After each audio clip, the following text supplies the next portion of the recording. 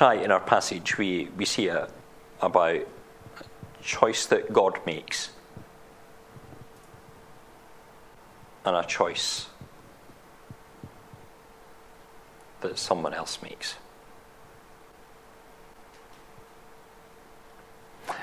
There is a passage that maybe raises as many questions as answers. It's clear there are many, many individuals who are sick, who are suffering,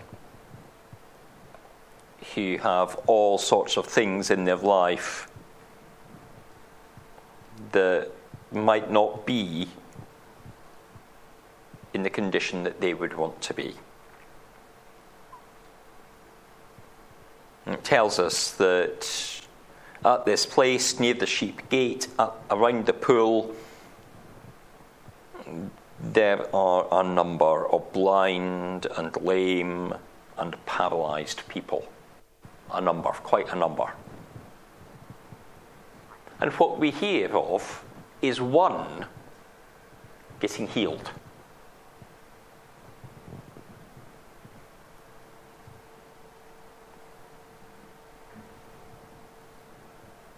And that raises questions, perhaps. Why one? And we don't know. Jesus is there. He has ability to heal.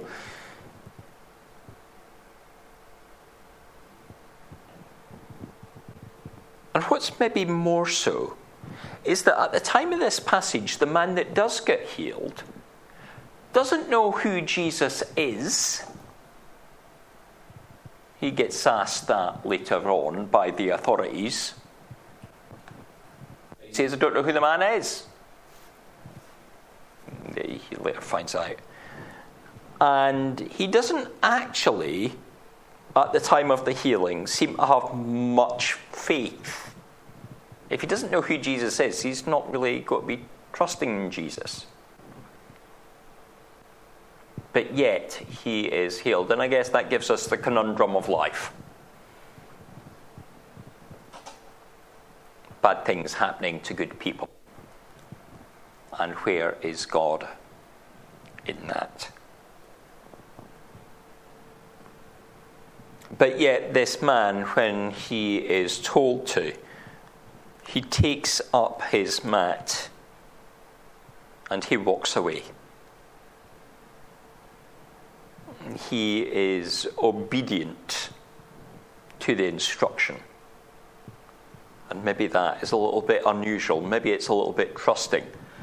Or maybe there's something in that encounter that although he doesn't know who Jesus is, there's just something that he knows that he has to respond. He doesn't know anything else about what has happened.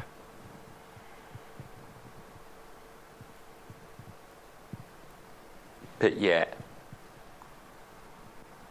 he acts when called to. Jesus has said to the man, do you want to be well? And of course, we don't know with what tone of voice that question is asked. Is it do you want to be well? You know, I'm offering you the chance to be well. Or is it an accusation that's kind of there in the phrasing? Do you want to be well? You've been here 38 years. Do you want to be well? We just don't know. The paralysed man lost the use of limbs so long ago that it might be surprising to us that he is still alive. That he is, 38 years later, still at the side of the pool. That he's still living with that disability. Life expectancy was probably closer to 40. Though, of course, some people did live into their 70s and even into their 80s. That was very unusual. 40 to 50 would have been more common. And so, here he is, someone that would probably, for the culture, perhaps younger than me, we don't know how old he was when he was paralysed, be there and considered old and beyond much of life, and probably had known not much different.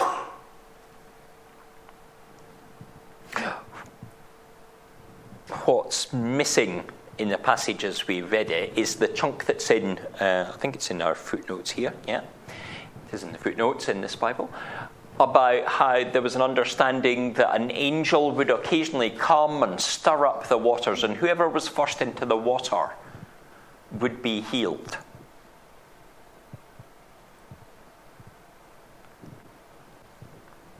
And that was an understanding held not just by those of Jewish faith, but many others of pagan understandings too, because this is actually just kind of outside of the temple, and many people could come and gather and use that place.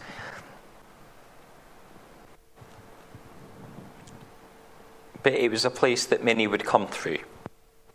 Its close proximity to the gate, the sheep gate, where livestock was brought through, sacrificial sheep were brought in to go to the temple.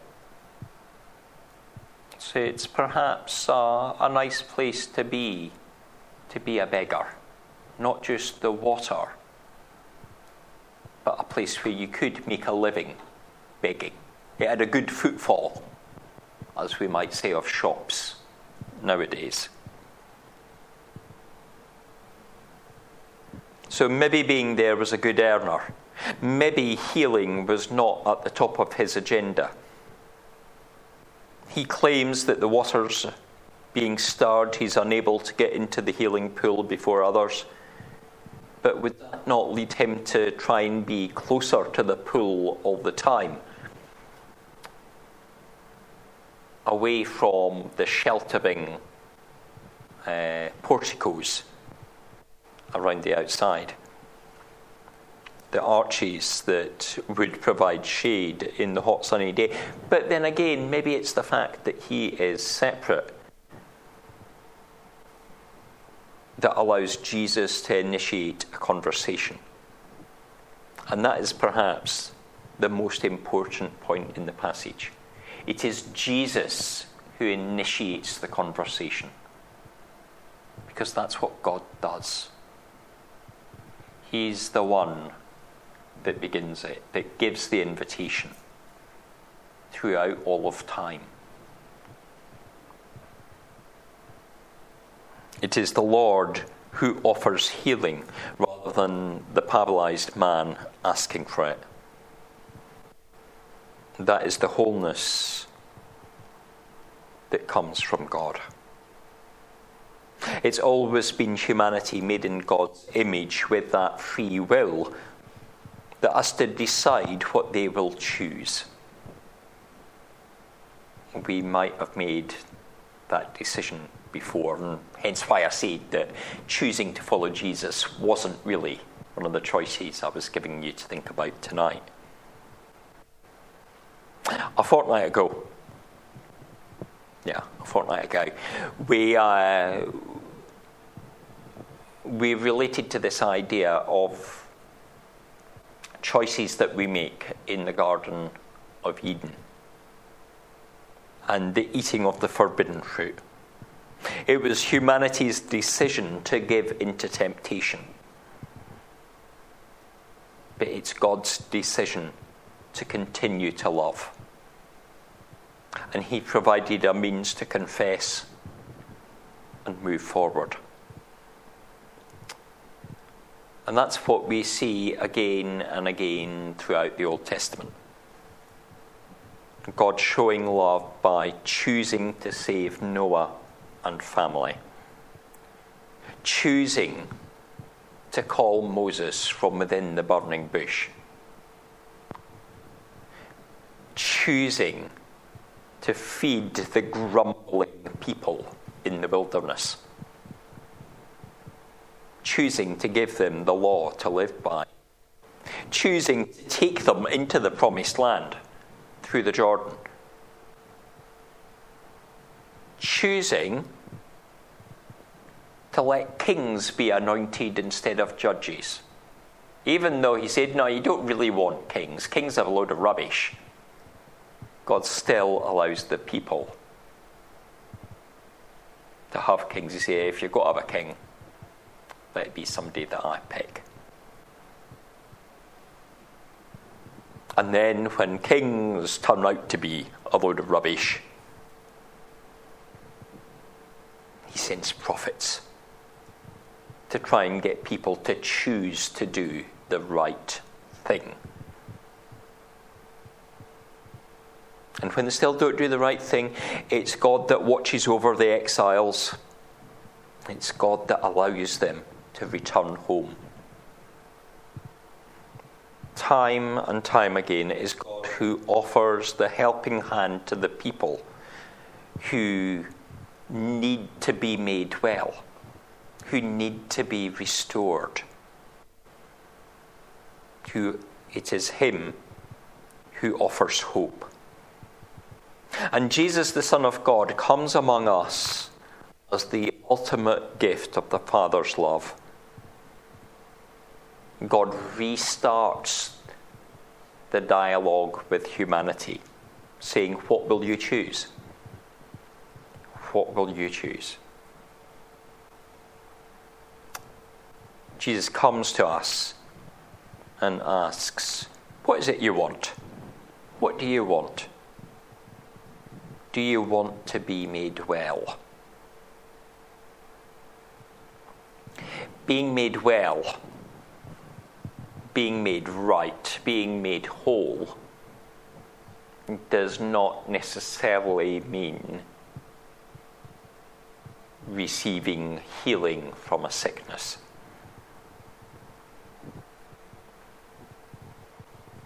It doesn't necessarily mean that everything's got to be hunky-dory afterwards. But it does mean that life has changed, and how we move forward from that point has to be different. For the paralysed man, life has changed, not simply in that he can now get up, pick up his mat, and walk. Life has changed because his source of income for 38 years is now gone. He was a beggar. He no longer has grounds for begging. He can't say, I'm paralysed anymore, because he's not. He has to start a new life, a complete new life.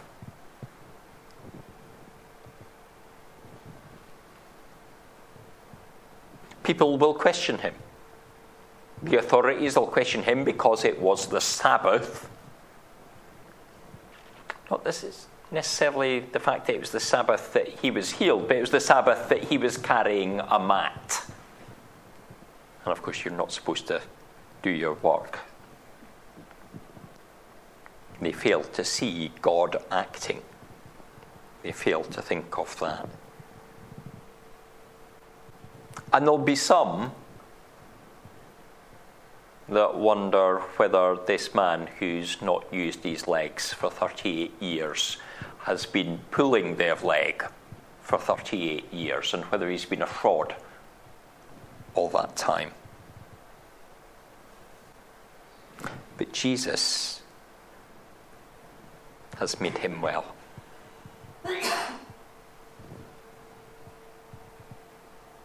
Jesus has made him well.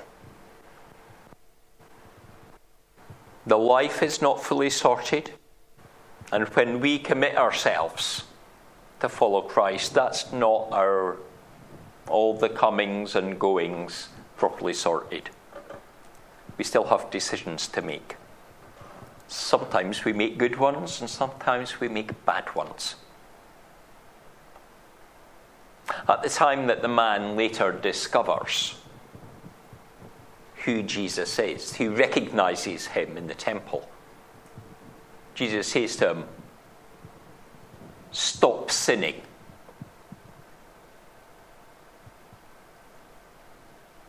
It suggests that there was something else going on in this man's life too, that we're not fully aware of. Something that's been happening there.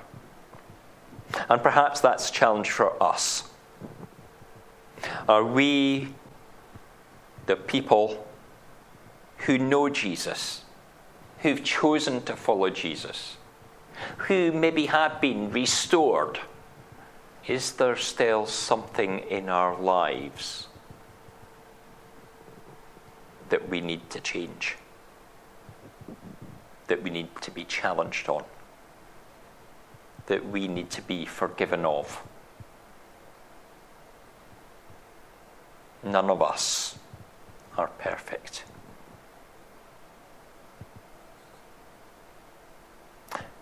But what Jesus does is make us whole.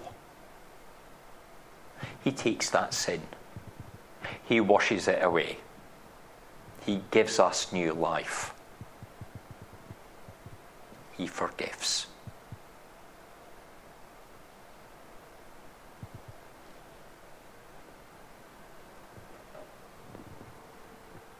So let's spend a couple of minutes thinking in quiet about our lives and the decisions that we've made in the past, right and wrong, rejoicing over what God has done, and also thinking about whether there's decisions to make in the future, about who we are and how Jesus, who forgives sins, has made himself known and gives us new life.